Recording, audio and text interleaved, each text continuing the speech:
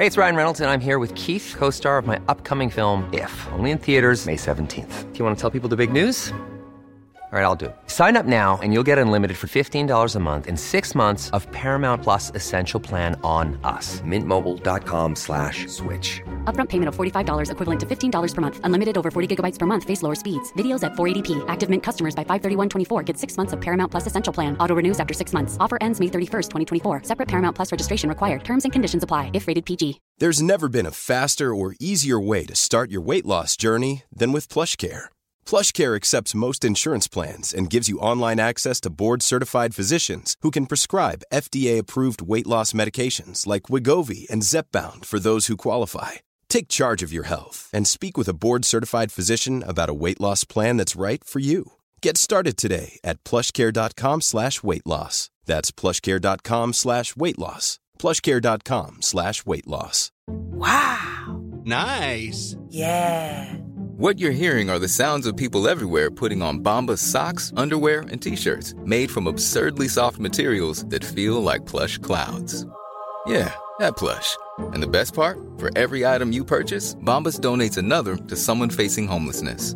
Bombas. Big comfort for everyone. Go to bombas.com/ACAST and use code ACAST for 20% off your first purchase. That's bombas.com/ACAST. Code ACAST.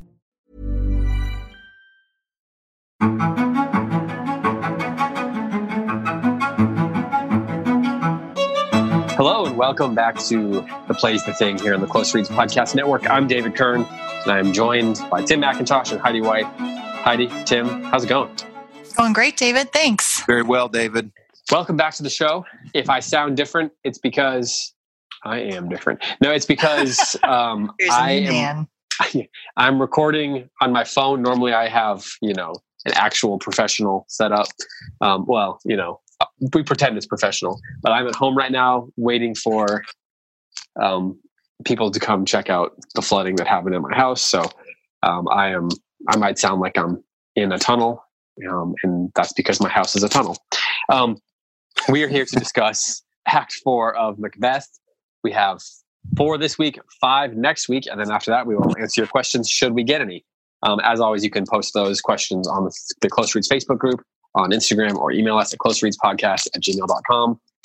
We have lots of great content going on. We have Little Britches concluding this week over on the Close Reads flagship show. And then next week, we are beginning our conversation on Sense and Sensibility with special guest Karen Swallow Pryor joining us. So check all that content out. But in the meantime, we are here today to discuss Macbeth, Act 4. This is the act where in Shakespeare, we really get down to business, right? Like things really happen in Act 4 of Shakespeare. Is this as long as other Act 4s in other plays, would you say? Oh gosh, I don't know if there's a pattern, David. That's a good question. Heidi, do you have any sense of that? Because I've always thought of the Act 4s, like Act 4 being pretty long and then Act 5 being pretty short. I think that, or at least 5 typically is shorter than 4, I think. But is this a long Act 4? Do you know? I think it's par for the course. This is one of Shakespeare's shortest plays. And mercifully. A lot. Yeah, right? There's only so much darkness a person can absorb at one sitting. But yeah, I think this is pretty much par for the course for Shakespeare. A lot happens in Act 4. A lot of threads start to come together, but might feel disjointed a little bit at first. Mm.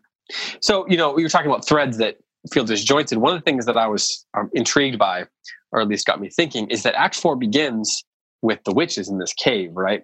The stage direction on the version that I have says, Act 4, Scene 1, a cavern in the middle of boiling cauldron. And then there's thunder and the witches enter and all that. And we get this sort of sing-songy dialogue between the 3 witches. And that took me back to the very beginning of the play.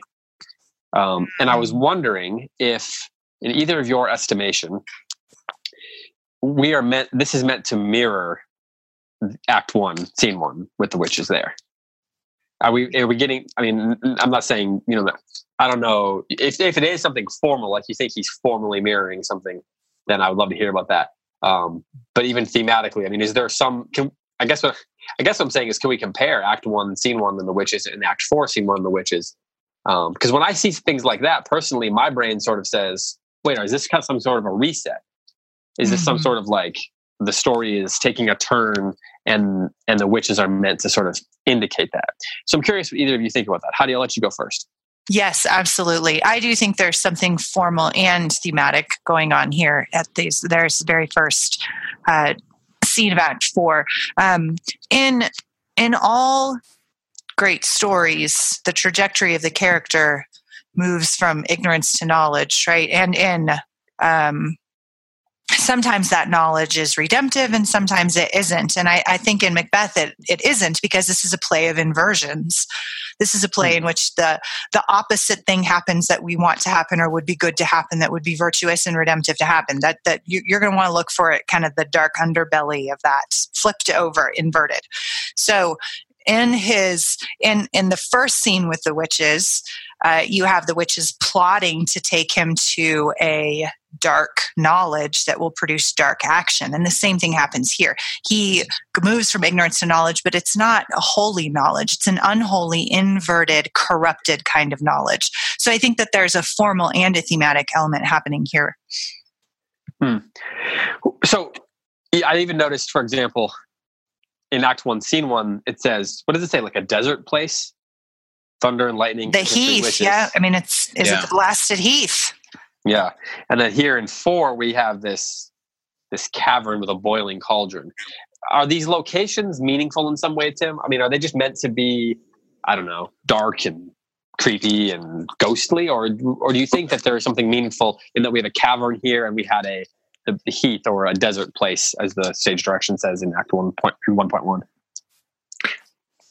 David, I don't know. I did not read it as symbolically significant, but I might be missing something. Maybe there is something going on. Heidi, you're better on these things than I am. Do you think there's something significant going on?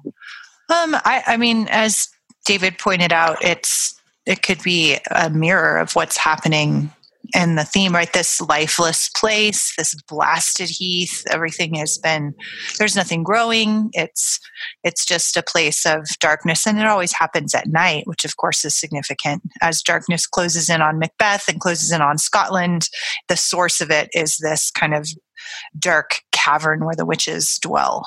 Yeah. Yeah. It's like a dark womb. It's just a creepy place. Yeah. The womb idea is interesting, because the witches are clearly, they seem to be saying we're in the middle of something here. Mm-hmm. You know, our plot is unfolding, right? And what's going to happen next?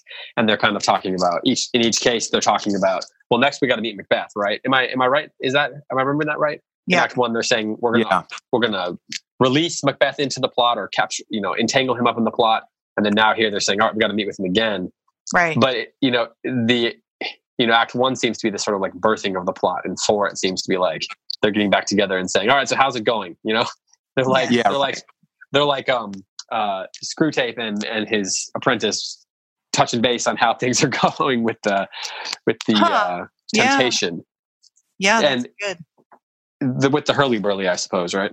Uh-huh.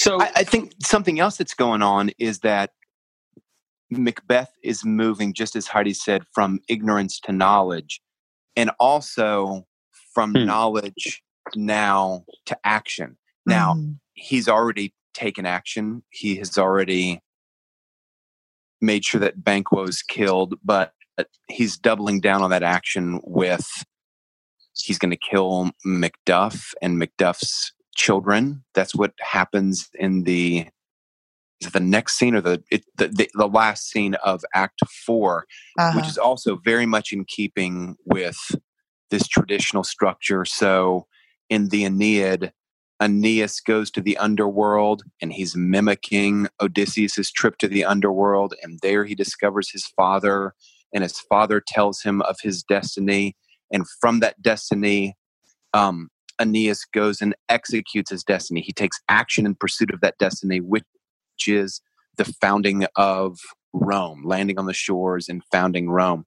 So also very much in keeping with kind of that traditional story arc that we've not just grown accustomed to. It just works. It just is so. Mm-hmm. The reason it's such a strong tradition is because it's so powerful in its execution. Agreed. I love. See, Tim, this is why you're good on the show, because you're always good at like drop that Aeneas reference in or bring in another story. I'm a name dropper. I'm a name dropper, David.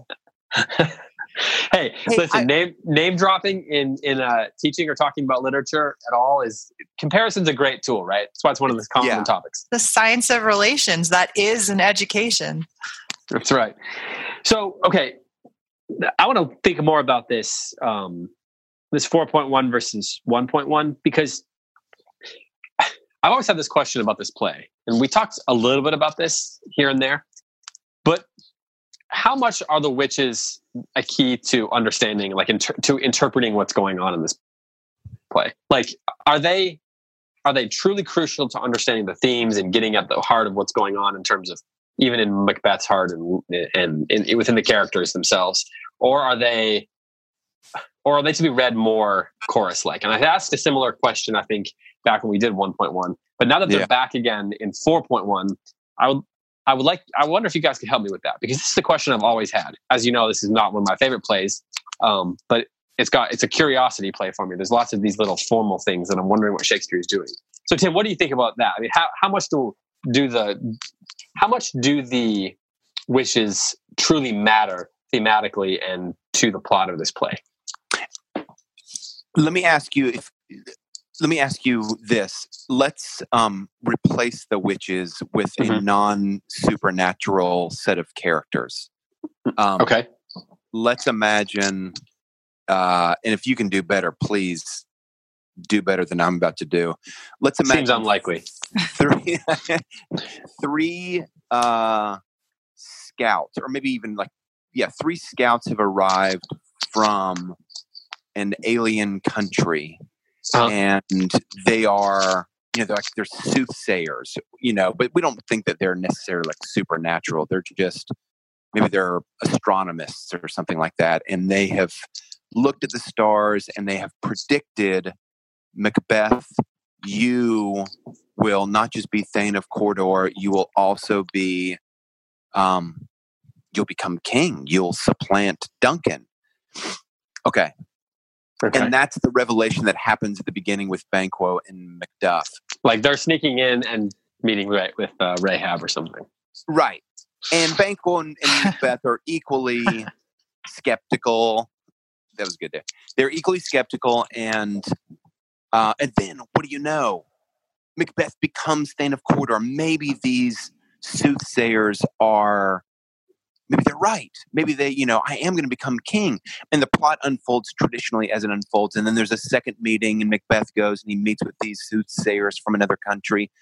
I think that the plot works. It continues to work. I don't think the plot is the structure of the plot or the characters become shaky.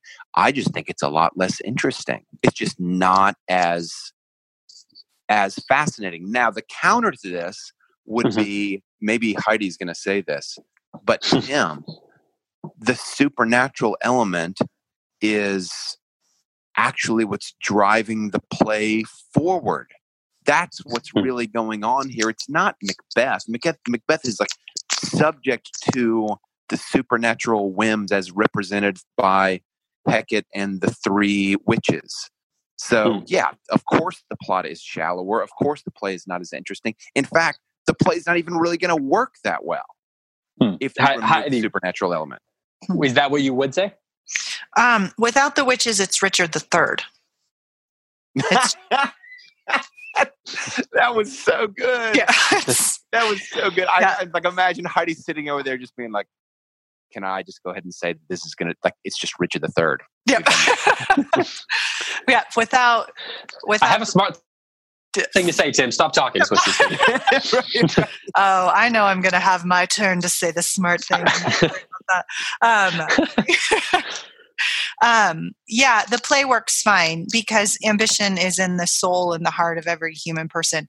It is the give somebody like Macbeth the opportunity to kill Duncan. Is he going to take it? That's moderately interesting. That's the plot of Richard III.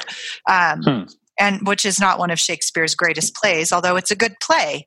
So it's Richard III with maybe more interesting writing than Richard III had. Like more interesting, sure. Just line to line is maybe more. It makes it like an early, reasonably good precursor to the great history plays. Okay. But and this is true, even though the witches are. This is true, even though the witches are not even in it relatively that much. Right? Because if you take out the witches, you gut the theme of fate versus free will. It makes it that the ghost, of course, is a figment of Macbeth's imagination. The bloody dagger is just an evidence of madness, which is some people's opinion about Macbeth anyway, right? Some people read it and they think it's all in his head and the witches are a flaw and blah, blah, blah. But that, I think, takes away from the real heart of of darkness in this play, which is, does Macbeth have a choice? Can he not kill Duncan and not go mad and not go into the existential void that is the consuming darkness of this play? And it is the presence of the witches that makes that a compelling question. So one of the reasons I asked this is because I remember teaching this play, and this was when I was first starting teaching. And so there's all this anxiety about how do I unpack everything that's going on in a play with limited amount of time, with, there's all the literary stuff you got to get into and all the historical stuff that you could get into and all that. And I was reading it and reading about it and reading about how other people approached it. And there seemed to be this camp of people who, even in teaching it, they kind of avoided really, really diving into the witches. And I think it might be because their scenes are so short. Right. And even here in 4.1, it's 20 lines? Am I right about that? It's not long. None of the witches scenes are very 1.1 long. is quite short. I guess 4.1 is long because that's when you have continues the on. ghost. The predictions of Macbeth's fall that he completely misses. He misses the opportunity to go into knowledge because he interprets the wrong knowledge. So I think that this scene is super important to the plot. But like I said, if you just want to focus on ambition, and I think that's one of the things about kind of imposing Aristotle's poetics on the Shakespearean model of tragedy, that we're looking for some kind of fatal flaw in the main character that's going to lead to his downfall. Shakespeare's tragedies, his great tragedies, his high tragedies, are always more complex than that. It isn't just that Macbeth is ambitious. It's that all of the dark forces of the universe are plotting against him. So what can he do about that? That's what makes Macbeth a compelling play. And the witches are essential to that. Because they represent the nothingness that he can do. Exactly. The outside force that's moving him towards darkness and being completely lost. His ambition is there, and that's what moderns focus on, right? This is a play about a man who's overly ambitious. That's true. That's not wrong, but it isn't the whole story. There's also the witches. So then, can I echo that? Yeah, of course. Like, if you're a teacher and you're listening to this podcast, I think what Heidi said is so important.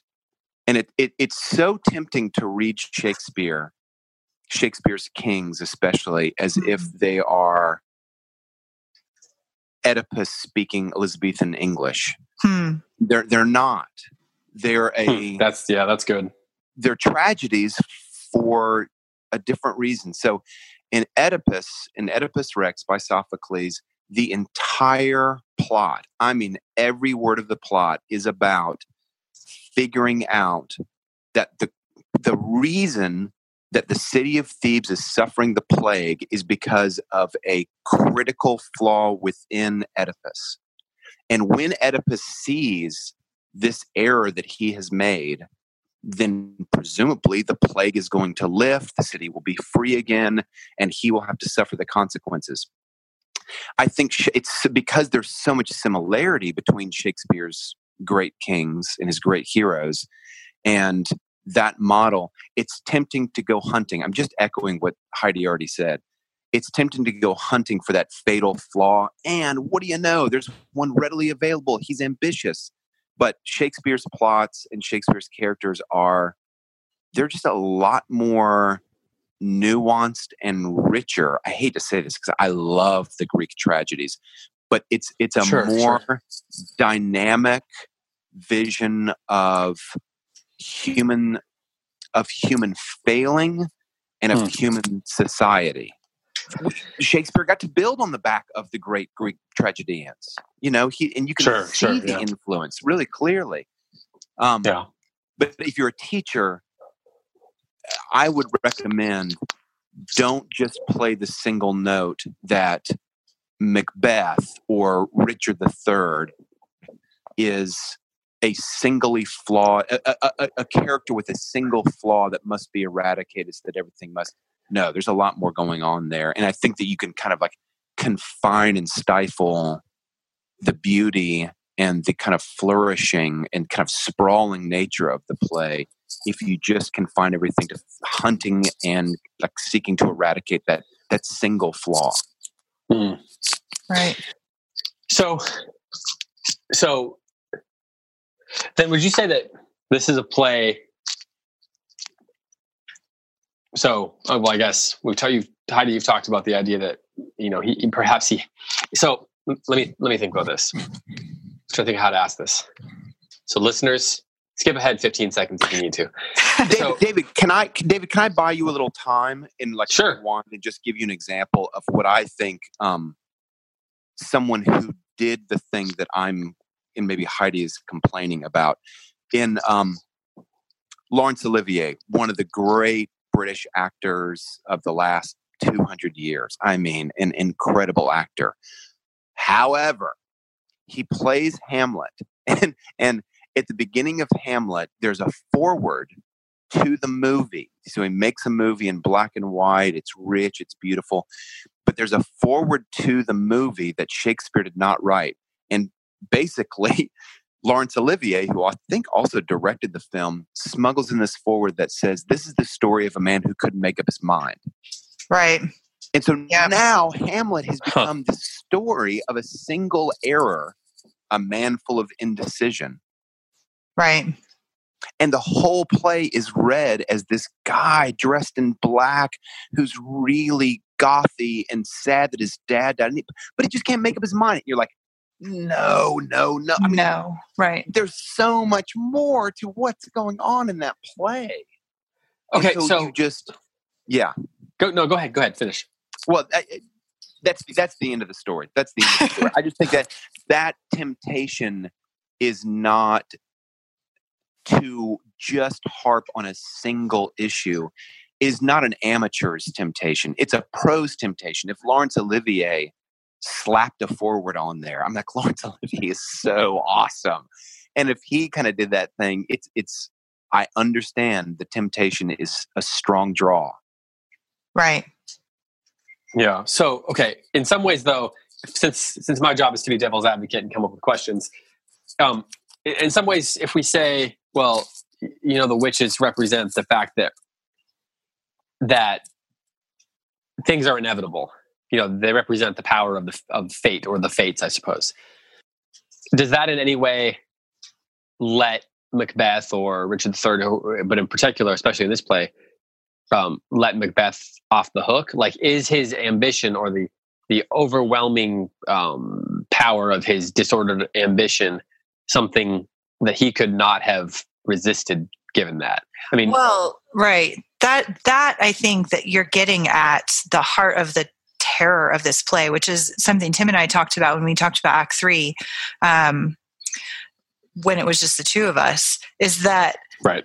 Which one of those options is more horrifying? Yeah. Right? Or a mingling of both. Like that's the dread and the darkness of this play is, could Macbeth have stopped this train of destruction coming at him? Or could he not have? And which one is worse? Which one is more human? Which one is and that is Macbeth. And so you must have the witches for that. Otherwise, it's just a regular play about some bad guy who got what was coming to him. So can we look at Act 4 with this stuff in mind? Can we look at the way this plays out in Act 4? Should we... So some people might now be hearing my dog barking in the background. Hi, Harper. I've had people who have been guests on podcasts have their dogs start barking, but I've never had that by myself. So, maybe the fates have overtaken. That's right. her. Is it fate? She's going crazy now. Yeah. Yes. So, okay. So let's look at Act 4.1 with this in mind. Can the two of you read the bit there at the beginning, playing each of the characters of the different witches? I think, well, there's 3, isn't there? So I guess I need to play something. Yeah. But I just walked away from my book to tell the dog to be quiet. So let's read through this and think about the witches within this context, and then think about how Macbeth responds to them. Does that work as a plan for you guys for a few minutes? That works as a plan.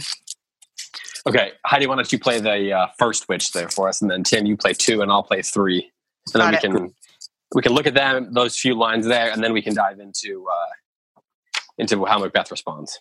All right. Okay. Thrice the brinded cat hath mewed. Thrice and once the hedge pig whined. Sorry, I was muted. Harpier cries, "'Tis time, 'tis time." Round about the cauldron go, in the poisoned entrails throw. Toad that under cold stone, days and nights hath 31. Sweltered venom sleeping got, boil thou first in the charmed pot. Double toil and trouble. Fire burn and cauldron bubble. Fillet of finny snake in the cauldron boil and bake. Eye of newt and toe of frog. Wool of bat and tongue of dog. Adder's fork and blind worm's sting. Lizard's leg and howlet's wing. For a charm of powerful trouble. Like a hell broth, boil and bubble.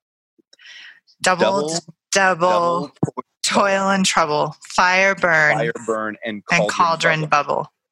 Scale of dragon, tooth of wolf, witch's mummy, maw and gulf, of the ravined sea salt shark, root of hemlock digged in the dark, liver of blaspheming Jew, gall of goat and slips of yew, silvered in the moon's eclipse, nose of Turk and Tartar's lips, finger of birth strangled babe, ditch delivered by a drab, make the gruel thick and slab, add thereto a tiger's chaudron for the ingredients of our cauldron. Double toil and trouble. Fire burn and cauldron bubble. Cool it with a baboon's blood, then the charm is fixed and good. Okay, I want to pause there, because one of the things that I was noticing when teaching this book, when reading about it, when reading about teaching it and things like that, was there is this sense of dissonance, I think, in the witches in some ways, because their lines, there's this poetic musicality to them that almost feel like nursery rhymes in some ways. Yes. And so it makes it difficult to, it's easy to, it almost makes you want to just skip over the sort of nonsensicalness of what they're saying. How do you approach that, Heidi? Does the musicality of that? I mean, if you're if you're thinking about this yourself or teaching it or whatever, I don't want to spend too much time specifically on teaching per se, but do you get that sense of dissonance, or is that completely, am I making something up? No, I think that the dissonance that I always pick up on, and I always read this scene with my students every year when I teach Shakespeare, even if I'm just only have a couple of weeks to do it and I'm picking and choosing from lots of different plays to give an overview, this is a go-to scene that I always have them do, because it's so much fun for kids to read this. Like you pointed out, the nursery rhyme, the sing-song rhythm, and yet contrasted with the content of what they're saying, which is evil. Right. And so I like to talk about that with my students. And this is so memorable. Even people who don't know Shakespeare know double, toil and trouble. Right. So that little couplet there is famous, and it should be, because it's brilliant. It's just this little sing-song verse that sticks in your head, and it encapsulates these witches. It sounds like a spell. And so I think the rhythm here is really important and intentional, and it's fun to read, but obviously what they're doing is conjuring powers of darkness to bring down an entire nation. So that's not really good. So, well, okay. So Tim, do you emphasize, do you feel like you need to emphasize the darkness of what's going on there? Or do you think that is just sort of obvious? I don't feel like I need to emphasize it. I will tell you one thing that I emphasize is that what the witches are kind of introducing when they are like adding all these ingredients to the cauldron. I'm about to go on like a big philosophical turn. So do it, hang man. on. Everyone hang on to your saddles. I'm excited. Whatever. I can't wait. It's about to happen. They're calling back, as we've said on the show, to this sort of like pre-Christian era. And one thing that the Christian era has done, and like this is important to hear very closely, is that there's a kind of demystification that Christianity brought to the world. In other words,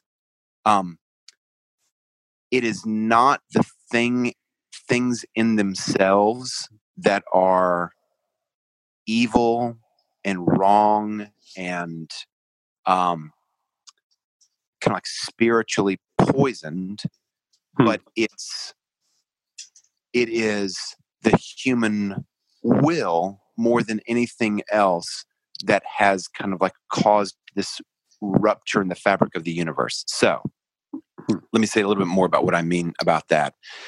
When you read what the witches are saying, I mean, these beautiful, awful, descriptive like things that they are throwing into the cauldron: eye of newt, toe of frog, wool of bat, tongue of dog, adder's fork, and blindworm's sting. Those things we have like these kind of visceral reactions to them. And it harkens back to a time when like the whole world was unpredictable and chaotic and haunted by the spirits of good and the spirits of bad. And Christianity comes along and it says, no, actually, there's one God, and the universe is organized to such an extent that it's predictable. We don't think that there's any inherent like spiritual poison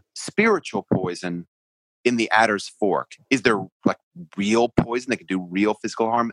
Absolutely. But the kind of demystification that comes along, and I'm not the first to talk about this. Probably the most well-known contemporary that talks about this is Charles Taylor in a Secular Age.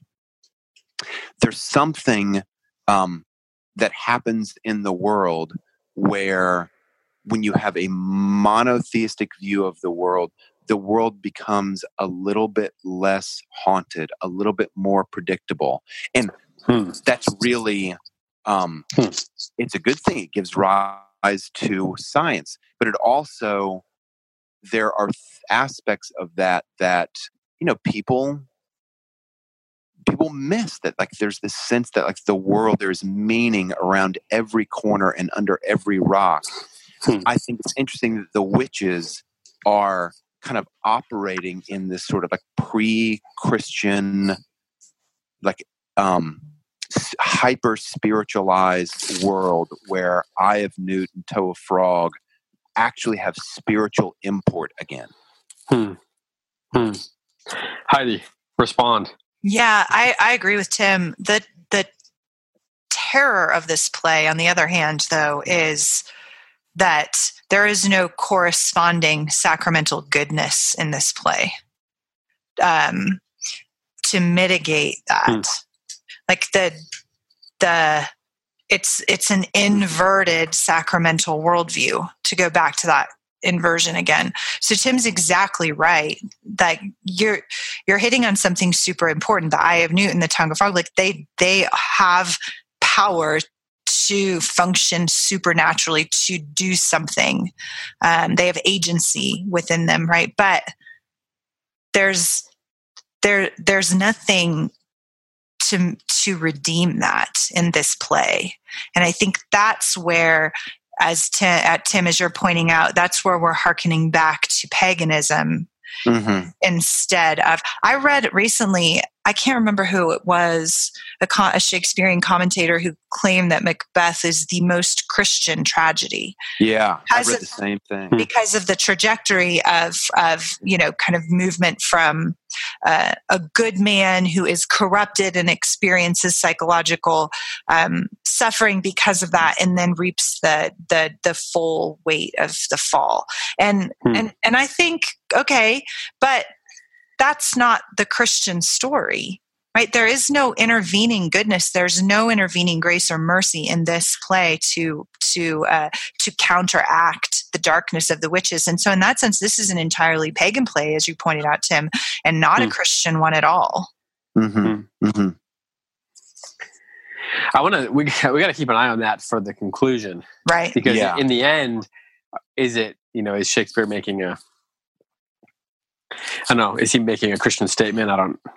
That's a long debated topic that absolutely perhaps yes a bit fruitless, but that would be an interesting if and when we do maybe Measure for Measure or that plays so intense. Measure for Measure, it's so intense.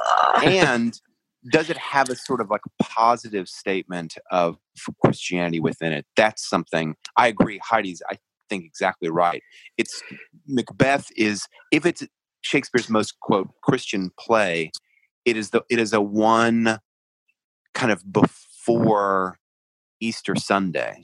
It kind of stops before Easter Sunday. There's no redemptive turn in the play. It's just this like really acute diagnosis of like the sin that has corrupted the world. So is Macbeth then caught between the pagan world and the Christian world? Is he having to sort of make a choice between them? Is that what the play is suggesting or representing? I think it would be if there was a corresponding force of grace, but there's not. So, and I think like we've been talking about, that's the existential terror of this play, that there is either it's either that Macbeth is completely giving in on one side of the continuum. You have Macbeth is just a man, right? The witches are a flaw, and it's just his ambition. And we already talked about that. Mm-hmm. On the other hand, he's completely controlled by the dark fate that they have trapped him in, and he has no agency whatsoever. And I don't think either of those ends of the continuum can be supported within the play. I think that has to be somewhere in between. And and it's up to each individual reader, interpreter, actor, actress, or whatever to make those decisions as you play. But they're both in there, right? So, but there is no Christian influence here. There is some talk of prayer. There is some talk of Macbeth. Lady Macbeth, that I couldn't kill him because he looked like my father while he was lying there. There's a couple of references to prayer, but there's no intervening mercy. And so I don't think it is that he's caught between the two. I think he's doomed from the start, and that's the terrible reality of this play. Well, what would be interesting if you were to put like sort of the fragrance of grace within the play, what form would it take? I was thinking about that. Right. I mean, we could imagine a clumsy sort of insertion of the possibility of the Eucharist.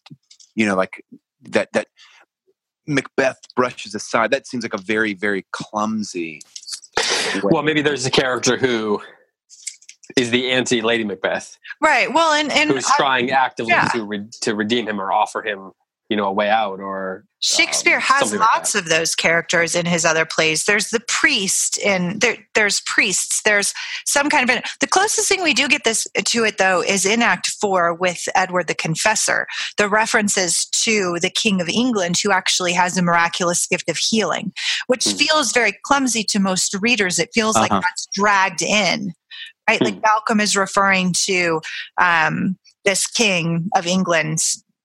And who is Edward the Confessor? I don't know if they say that. I think they say Edward, but he's a historical figure who actually is said in the historical record to have a gift of healing, and people would come to him, and he and his touch healed them. So you do have, I guess, some evidence, but it's completely outside. No wonder he was the king.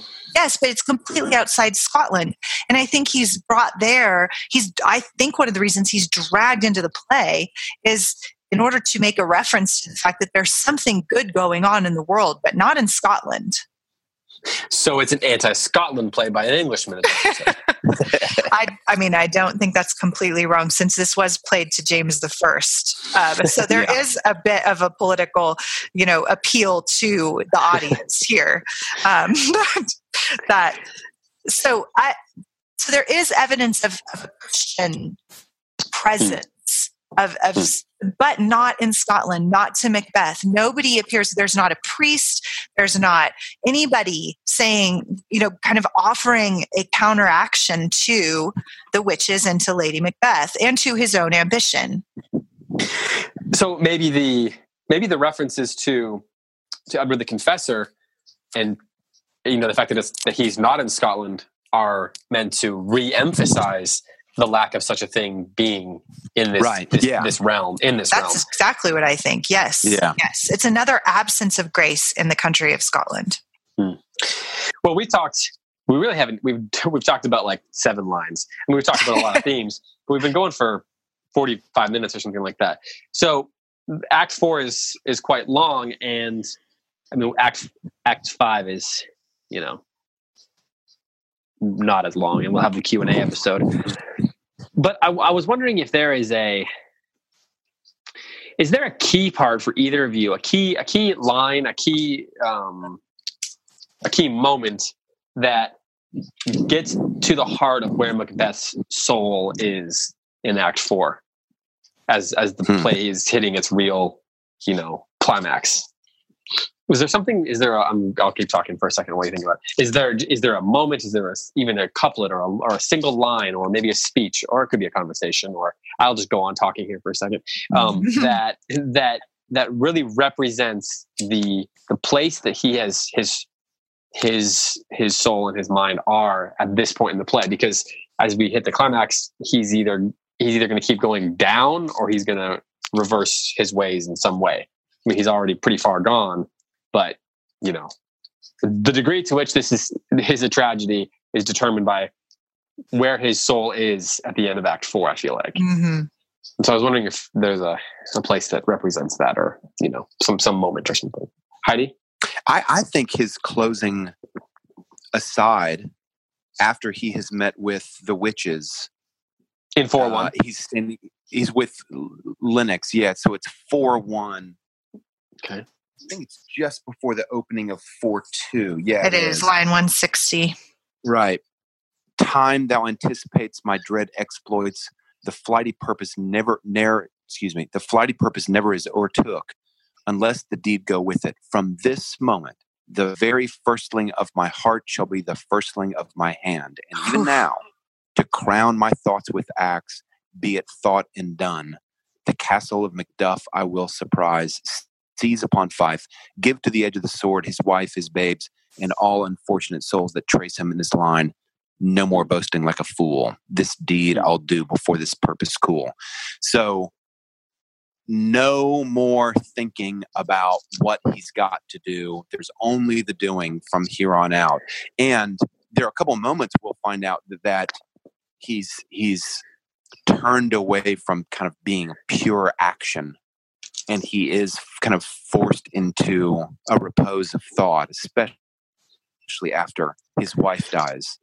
But so he is just, it's pure blood from here on out from Macbeth. So then does that mean that he has been so enchanted by Lady Macbeth and the witches that he is now free? It is now unnecessary. Like he's beyond their enchantment. Like he's all about past him. his conscience. He's sort of left his conscience now.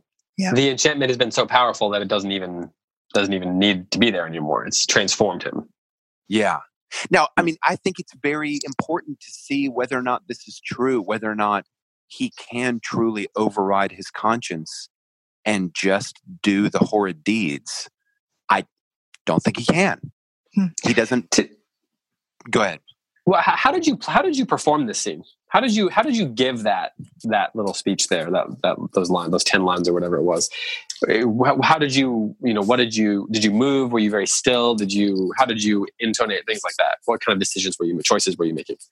I did it as if I was trying to coach myself into believing something that was not believable. But by the end, I was going to act as if I totally believed that I did not have a conscience anymore.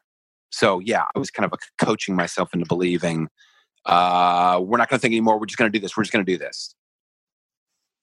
How did you have another scene that you think represents that you would choose? No, I think that's exactly what I would choose. But I do have a scene that is the contrast to that, which I think is really important and tells you who is like this little tiny light of redemption coming. And that is after Act 4, the last act or the last scene of Act 4. Is it when Ross tells? Yes, it is. Stuff in Malcolm, and we absolutely have to talk about this little moment. This, I think, is very insightful into Macbeth because it's the opposite. This is what Macbeth could be. This is what a man can be. If Macbeth is the man that is inverted, so distorted that he's the upside down version of what a man can be, he's actually losing his humanity at this point.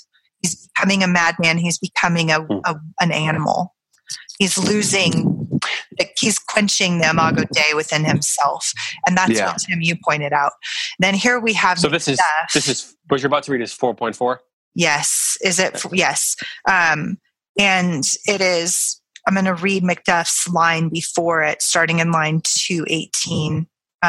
This is Macduff when he has been told he's lost his family because Macbeth has sent soldiers to slaughter his family. So his wife is dead, his children are dead, and there's a very poignant scene. And I think every stage play I've seen makes Lady Macbeth pregnant in this scene. Have you? It's not always the case. And yes. And did you play it like that when she's pregnant? Yeah, we did. Yeah, you kind of have to because it's just this adds this other level of poignancy to it that this is a family that's being slaughtered for no reason other than Macbeth is going insane. Mm-hmm. So anyway, this is Macduff's response. He's just learned he's lost his family and he's speaking of himself.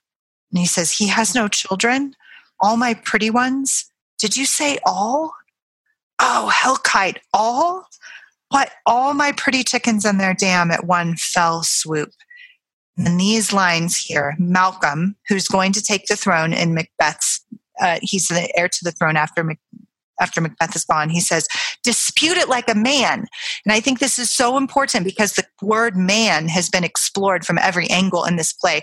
Lady Macbeth coming at him saying, act like a man, take the throne. Macbeth commenting on how I'm still a man. And then there's the banquet scene when the word man is explored and deconstructed and inverted and all these things. And here's Malcolm, who's bought into this culture of manhood, right? Dispute it like a man, go fight. Step into your manhood. And Macduff responds, I shall do so, but I must also feel it as a man. I cannot but remember such things that were most precious to me. So I think this little contrast here is profoundly important in the play. This is why beware Macbeth. This is why the witches say, be careful of Macbeth, because this is a man who's actually a man. He's going to fight for what he's going to avenge himself. He's going to be the one to kill Macbeth, actually. But he's also saying, you can't, like, give me a minute to feel this. Yeah. Man. Let me mourn for my family. These things were precious to me. Don't just tell me to go out and fight. This little, like, to contrast that vision of manhood that's expressed in these few lines with the manhood, inverted and distorted and corrupted manhood that we see in Macbeth, I think this is the kind of seed of redemption in the play. And Heidi, for me, if Macduff does not take that Hey guys, time, let me pause you there for a second. Yeah. The water mitigation people just got here. So I almost made it. So I'm going to duck off here for a second, and I'll try to get back on. But I'll let Heidi or Tim, when you can close out the show if I don't make it back in the last 15 or 20 minutes or whatever. So carry on. Great. Thank you. All right. Okay. If Macduff does not take that time to feel the loss of his wife and children, I wonder, and he snaps immediately into, now I must have my revenge. I must have my revenge. I'm going to step into pure action. If he doesn't take that moment to feel like the loss, I wonder if he kind of like, it would be very easy for him to kind of become another Macbeth. Right. Right. You know? Yes. This is like hope, I think, here. Yeah. Yeah. I mean, I think Macbeth, if Macbeth is trying to suffocate his conscience and just do away with it so that he can remain in power and complete the killings that he needs to complete to secure, keep hold of the throne, it would be so easy for Macduff to just move into sort of to reply like for like. Yes. I am going to move into just the action of revenge. Because rather than mourning the loss, I am going to now become like the thing that gave me this loss. Right. I absolutely agree with that. And I think that it is, I've always wondered, ever since I noticed this little part and thought that the word man and how it is treated in Macbeth, and I have always thought Macbeth ended very hopefully with Malcolm on the throne and, that long conversation and I can't remember which scene it is in 3, maybe it's this scene, between Macduff and Malcolm, in which Malcolm tries to tell him that he's lustful and he's greedy and he's violent and therefore but really he's just testing Macduff to see if Macduff cares about virtue and cares about leadership. And so I always thought that is, like, this bodes very, very well for Malcolm, right? And maybe that's the case, but this little, how this ends, it's Macduff, I think, who gets it. And I wonder if he's the only one, because even as he goes on, in line 230, Malcolm says, Macduff has just said, let me feel it like a man. And Malcolm responds, be this the whetstone of your sword. Let grief convert to anger. Blunt not the heart, enrage it. So, and then his last day, down a few lines later, again, this man question, Malcolm's last words before Act 5 are, this tune goes, manly. Come, go we to the king. Our power is ready. Yeah. So I think Malcolm still has bought into this false version of manhood. Oh, I agree. And so I don't know if the play ends hopefully. What do you think? Okay, well, here's what I might help me on the historical aspect of it. But think of it like this. We have the promise that Banquo's son, Banquo's lineage is going to be on the throne. Right. Which is how France, do we right? do that? Right. If we're going to put Malcolm on the throne, well, I think we need to see that Malcolm is not the best man for the job. I think we need to see that someone will eventually supplant him and he will rule with greater justice. And we presume that's going to be Fleance. That's going to be the son of Banquo. Right. Because I think you're right. I read Malcolm. It's funny because Malcolm, when he's speaking to Macduff, saying, "I'm not ready. I am just so full of vices," and Macduff is kind of brushing him off. But then, in the moment of crisis, you see how immature Malcolm is, and he's just like, "Come on, bro, let's just go beat up the king. That's the answer here." Right. And he doesn't have the insight to recognize Macduff just lost his family. Right. Give him a minute. Family. Right. And you're going to like try to convert this into payola so you can kind of get your, so you can get your revenge right away. I mean, I understand the motivation, but I do think that we're supposed to see Malcolm as immature and not ready. But I do think ultimately we see there's a redemption beyond the horizon, beyond the end of the play, which is, okay, the right man is on the throne, but he does not have what Banquo had and what presumably Banquo's lineage had. Right. Right. Yeah, I completely agree with that. And I hadn't thought of that as him kind of, as Shakespeare kind of undercutting Malcolm so that even he's way better than Macbeth. Let's give him that. Yeah. Yeah. This right. is a better man and a better king. And he's a rightful king, which of course was super important within the historical context, because wasn't it James I, who Shakespeare's performing this play before, who wrote the Divine Right of Kings treatise? Right. So obviously the Divine Right of Kings is a pretty important thing to uphold in this play. So, yes. Right. But how do you undercut him a little bit? And Shakespeare does it beautifully here. He does. Heidi, I want to use this opportunity to talk about Shakespeare as like a craftsman for a second. I wonder if we could change gears for a second. Yeah, please. I think I have one thing to say followed by three things to say. The first thing I have to say. So it's 1 point with subpoints, or is it 4 points? No, it's 4 points. It's 4 points. Okay. The first and the final third are like just kind of unrelated. They're related in that they both address the artist's task. Good. The first one is Shakespeare. If there is a supreme artist, in the Western canon, Shakespeare is one of the first that comes to mind. I think Mozart is on that short list also. And counter to kind of like the I think dying but still prevalent notion that the artist is against making money or doesn't care about making money or is not interested in the business of performing his task. Man, Shakespeare knew how to pay his bills. That's right. He knew like how a to boss. pay his bills. Like a boss. And I don't just mean that he was, he was in real estate. He knew how to pay his bills that way. But he also knew who was footing the bill for his plays.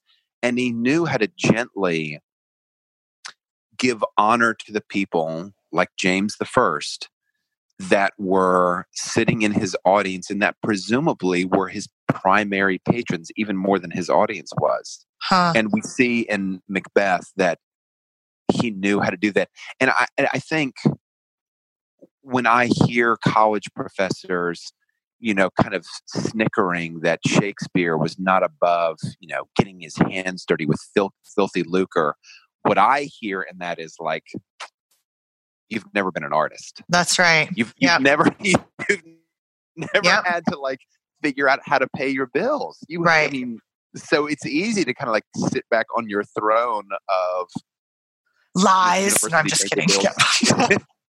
But it's easy to sit back and to snicker when Shakespeare makes these, allusions to James I's great abilities as a ruler and his insights. No, I mean, like, right. I get it. Yeah, he's kind of greasing the skids, but it's part of the task. Okay. Absolutely. That's point one. And by the way, Mozart knew how to pay his bills also. Oh my goodness, Mozart knew how to pay his bills. He also knew how to overspend his income, which was part of Mozart's problem. But right, well, and to maintain greatness without becoming a sycophant while still being able to please a high audience and a low audience is a remarkable achievement while producing great enduring literature that we're talking about on podcasts hundreds of years later. That's honestly, it's ridiculous to judge that because that's an amazing accomplishment. Yeah, absolutely. So, anyway, continue. Point two of 4 is in this act. What I really noticed was Shakespeare, the craftsman, a master of dramatic conflict. And I think we give credit rightly for Shakespeare as the wordsmith because the words are so beautiful. They're so gorgeous. They're so ripe with metaphors. They're so visually active. But there are three things that I was thinking of that Shakespeare does that just make you want to pay attention to the plot and the characters. And the first one is every time somebody steps on the stage, they want something and they're pursuing something, like every time. So it would be very easy in Act 4, Scene 2, with Macduff and with Malcolm. It would be so easy to have these two characters just poetically speaking about what a bad guy Macbeth is, and to have some beautiful language about what an imposter he is and how much wrong he has done. But no, Shakespeare gives us conflict between these two characters. Malcolm is testing Macduff. Macduff is kind of eschewing Malcolm's complaints about himself. And so they're kind of going back and forth. And that's like, if there's a single thing that a playwright has to master, it's that every scene has conflict. Every scene has conflict. And that conflict is born of kind of like warring desires. So like the first one is everybody has a desire. The second thing is every scene is rife with conflict. These 2 characters, 3 characters, 5 characters seeking to get what they want come in conflict with each other. And the third thing I think that he does exceptionally well is that he entrenches his characters into like desires or convictions or agendas. And it takes really powerful events to get them to change. And when they do change, we get to watch it. Because so Macduff is entrenched that he's leaving. He's gone. He's been thrown out by Macbeth. This is his goal. Malcolm is kind of testing him, sure, but Macduff is kind of resolved on what his action plan is. And the only thing that really is going to be able to change Macduff is the fact that Macbeth slaughters his family. Yeah. So now he moves from fleeing until, okay, now I'm going to stay and something has to be done. I have to attack Macbeth. And that's the beautiful scene that we've been talking about is him recognizing that his family is gone, that he now has to feel what that feels like. And then he has to move into action. But I mean, I think the thing more than anything else that audiences love to see and that readers love to read is that those moments when characters transform, when they go from one set of convictions to a different set of convictions, or one path of action to a different path of action. And Shakespeare is just so good at that. Yes. Oh, that's really good. All right. Point 3. That was it. No, that's awesome. Change on stage. Yep. So like desire, and those desires, number 2, they create conflict. And number 3 is like, he lets us see the change. Yeah. He puts it on stage and lets us see the change.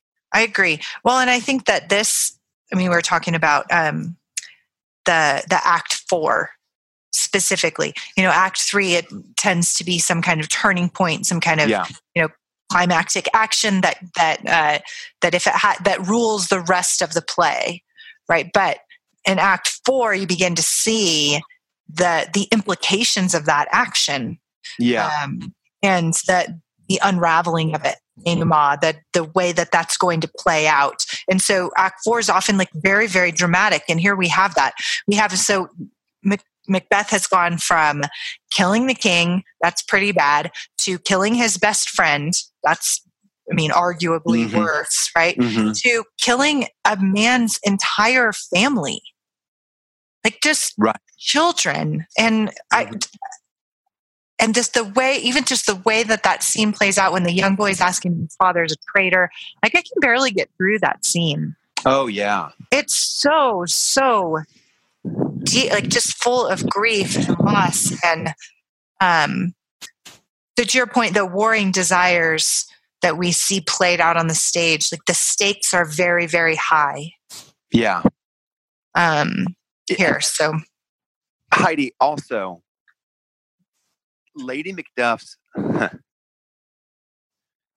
we might get in the deep end here. Okay, let's think about in like the beginning of 2, Macbeth comes home to Lady Macbeth, and the question on the table is, are we going to kill the king?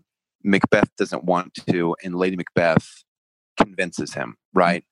I think it's interesting that Lady Macduff has a complaint against Macduff, that he is kind of like, he's a coward. Yep. He's turning his back and a traitor. She tells her son that his father is a traitor, and that's how they die. It's so painful. It's such awful. A painful scene. It's such a painful scene. And I don't know. I don't know that the text tells us if Macduff anticipates that his kind of, at least for the time being, his memory with his wife and his son will be that he left them. But he still thinks that it's the right thing to do. And we will find out he is far from a coward. He is not a coward. Right. So I just think that I wonder, and I'm like, I think I'm a little bit nervous about treading on the whole question of like whether or not Shakespeare is recommending that that these male figures resist their wives' advice. Right. That's what happens in like these 2 scenes. Right. And I think for Lady Macbeth, her advice is pernicious. I think with Lady Macduff, I don't get the sense that her advice is pernicious, but it's based on a pretty deep misunderstanding of what's going on. Right. She's foolish, Lady Macduff is. Yeah. You can see that, which I think it makes her death even more tragic. That's, if she was, it would have a kind of a noble grandeur if she was this wonderful kind of balancing figure to Lady Macbeth, if she was a brave and a bold and a gracious and sincere woman, and then her children, die declaring that their father loved them and that he was a hero and a patriot.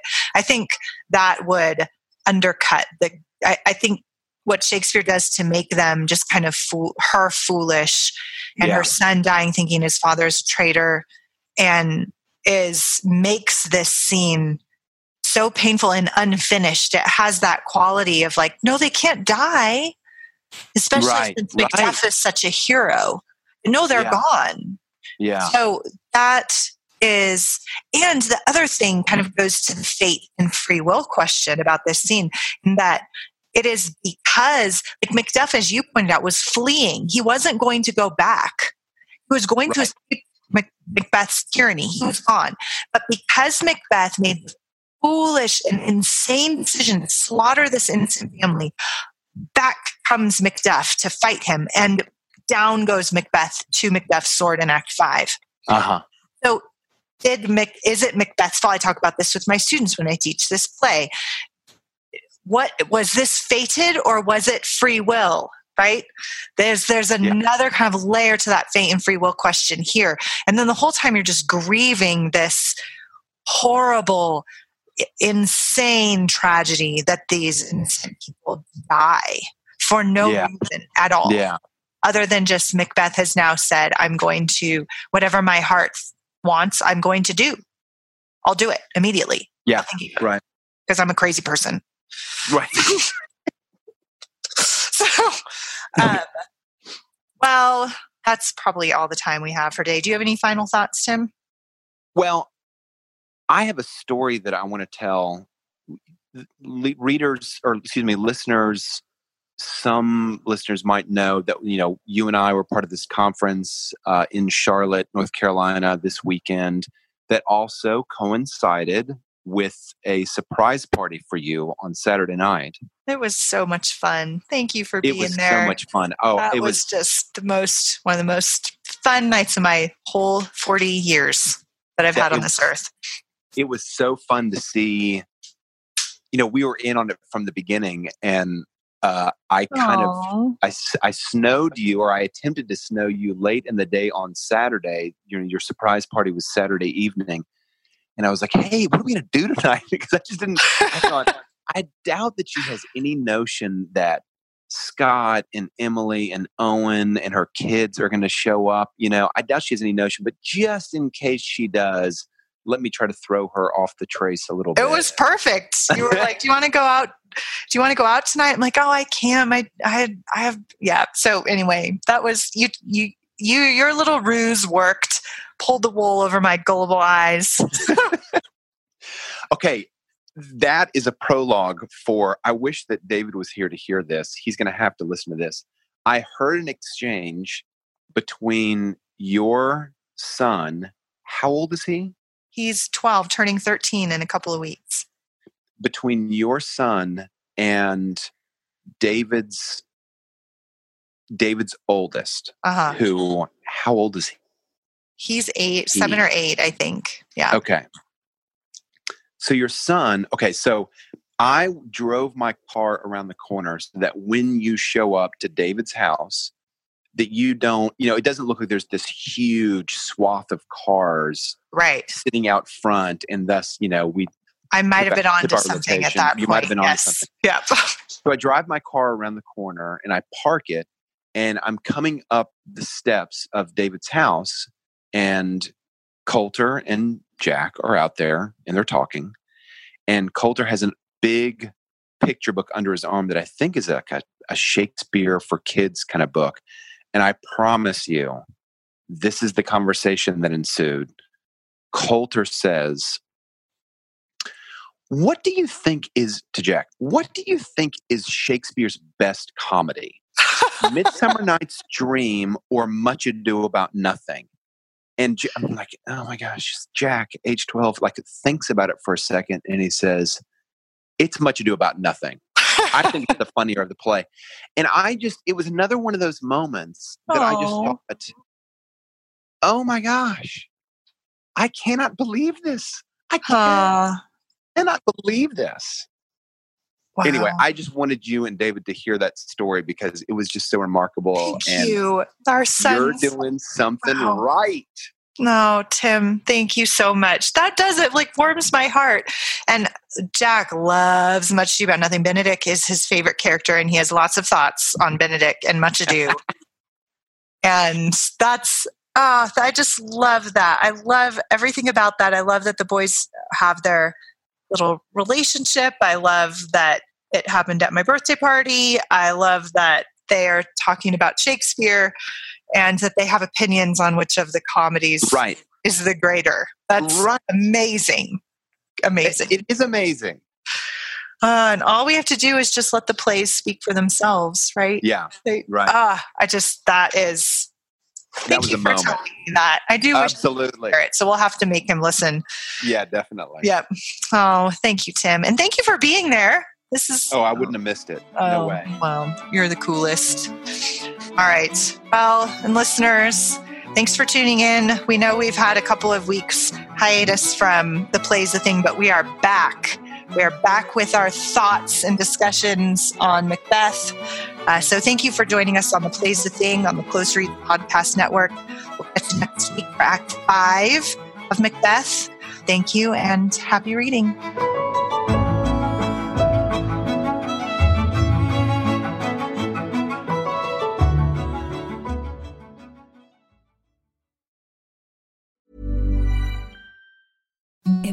the softest sheets you've ever felt. Now imagine them getting even softer over time. That's what you'll feel with Boll & Branch's organic cotton sheets. In a recent customer survey, 96% replied that Boll & Branch sheets get softer with every wash. Start getting your best night's sleep in these sheets that get softer and softer for years to come. Try their sheets with a 30-night guarantee. Plus, get 15% off your first order at bollandbranch.com. Code BUTTERY. Exclusions apply. See site for details. Hi, I'm Daniel, founder of Pretty Litter. Did you know cats tend to hide symptoms of sickness and pain? I learned this the hard way after losing my cat, Gingy. So I created Pretty Litter, a health monitoring litter that helps detect early signs of illness by changing colors, saving you money and potentially your cat's life. Pretty Litter is veterinarian developed, and it's the easiest way to keep tabs on your fur baby's health right at home. Go to prettylitter.com and use code ACAST for 20% off your first order and a free cat toy. Terms and conditions apply. See site for details. Planning for your next trip? Elevate your travel style with Quince. Quince has all the jet-setting essentials you'll want for your next getaway, like European linen, premium luggage options, buttery soft Italian leather bags, and so much more. And is all priced at 50 to 80% less than similar brands. Plus, Quince only works with factories that use safe and ethical manufacturing practices. Pack your bags with high-quality essentials you'll be wearing for vacations to come with Quince. Go to quince.com/pack for free shipping and 365-day returns.